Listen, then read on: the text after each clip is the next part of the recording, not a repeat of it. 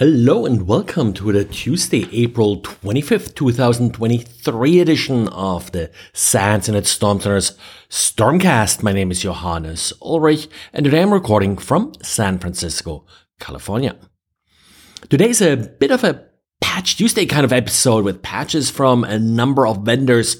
But before we jump to patches, let's catch up on an issue I didn't cover last week.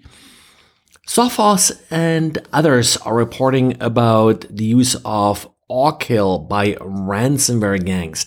Awkill uses the bring your own vulnerable driver technique to disable endpoint protection agents. The driver in use by Awkill is an older known vulnerable driver from Process Explorer. Process Explorer, of course, comes from sysinternal. It's part of Microsoft, so it's a valid signed, which is part of what makes this driver so interesting. The issue that this driver is vulnerable to has been known till 2021. It has been patched since then, but of course this old driver is still signed, it's still valid, so it can still be loaded in operating systems, and with that it can be used for privilege escalation. This particular driver apparently was also used in the open source tool Backstab. Awkill is sort of based on Backstab, and it uses then the privileges it gets from this driver to disable endpoint protection agents. And by the way, patching here is not really going to help you because the attacker is essentially installing this out-of-date driver for you. So even if you are patched, you're still vulnerable to this privilege escalation attack. More details about this particular attack and how it's now being used to distribute ransomware can be found in Sophos' blog. So with that, let's talk about vulnerabilities and exploits. In early March, two vulnerabilities were patched for Papercut. Papercut is a print management software package, usually sort of in enterprises, larger companies. The vulnerabilities that were patched allow for remote code execution. As of last week, the vulnerability has been exploited in the wild.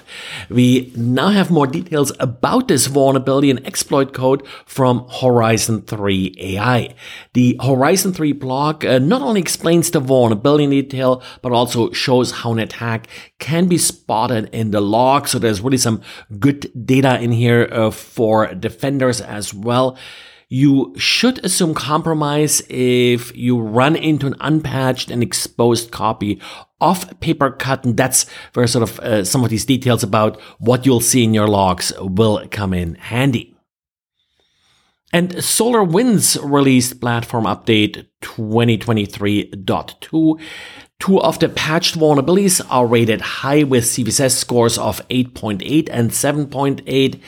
They can lead to code execution, but do require SolarWinds administrative credentials. So a vulnerability that would be interesting to an attacker who has gotten these credentials to SolarWinds and is now trying to expand their access and also building a foothold within the system. And well, back to Horizon 3. Horizon 3 is also expected to soon release an exploit for the VMware vRealize log vulnerability that was patched last week.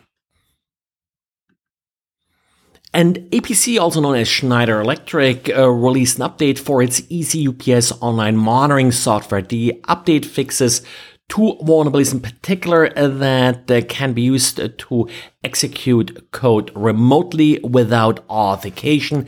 Actually, the way this apparently works is that the attacker can change administrative credentials and then use the new credentials to then execute arbitrary code. There's also a third vulnerability that's really just a denial of service vulnerability. The software is not running on the UPS itself, but on Windows systems connected to the UPS. So the code execution would actually then affect these Windows systems. Updates have been made available. And VirusTotal announced a new tool, VirusTotal Code Insight, that uses an AI model to analyze potential malware. The tool is based on Google Cloud Secure AI Workbench. And what a Secure AI Workbench does is that you can give it a code snippet and it will then describe what the code does in more or less plain English. So it will, for example, tell you that this particular code implements a keylogger. VirusTotal will make this information available as part of its threat intelligence, and you can then, if you have subscribed to that feature, for example, search for some of these keywords like keystroke logger or so added by Code Insight.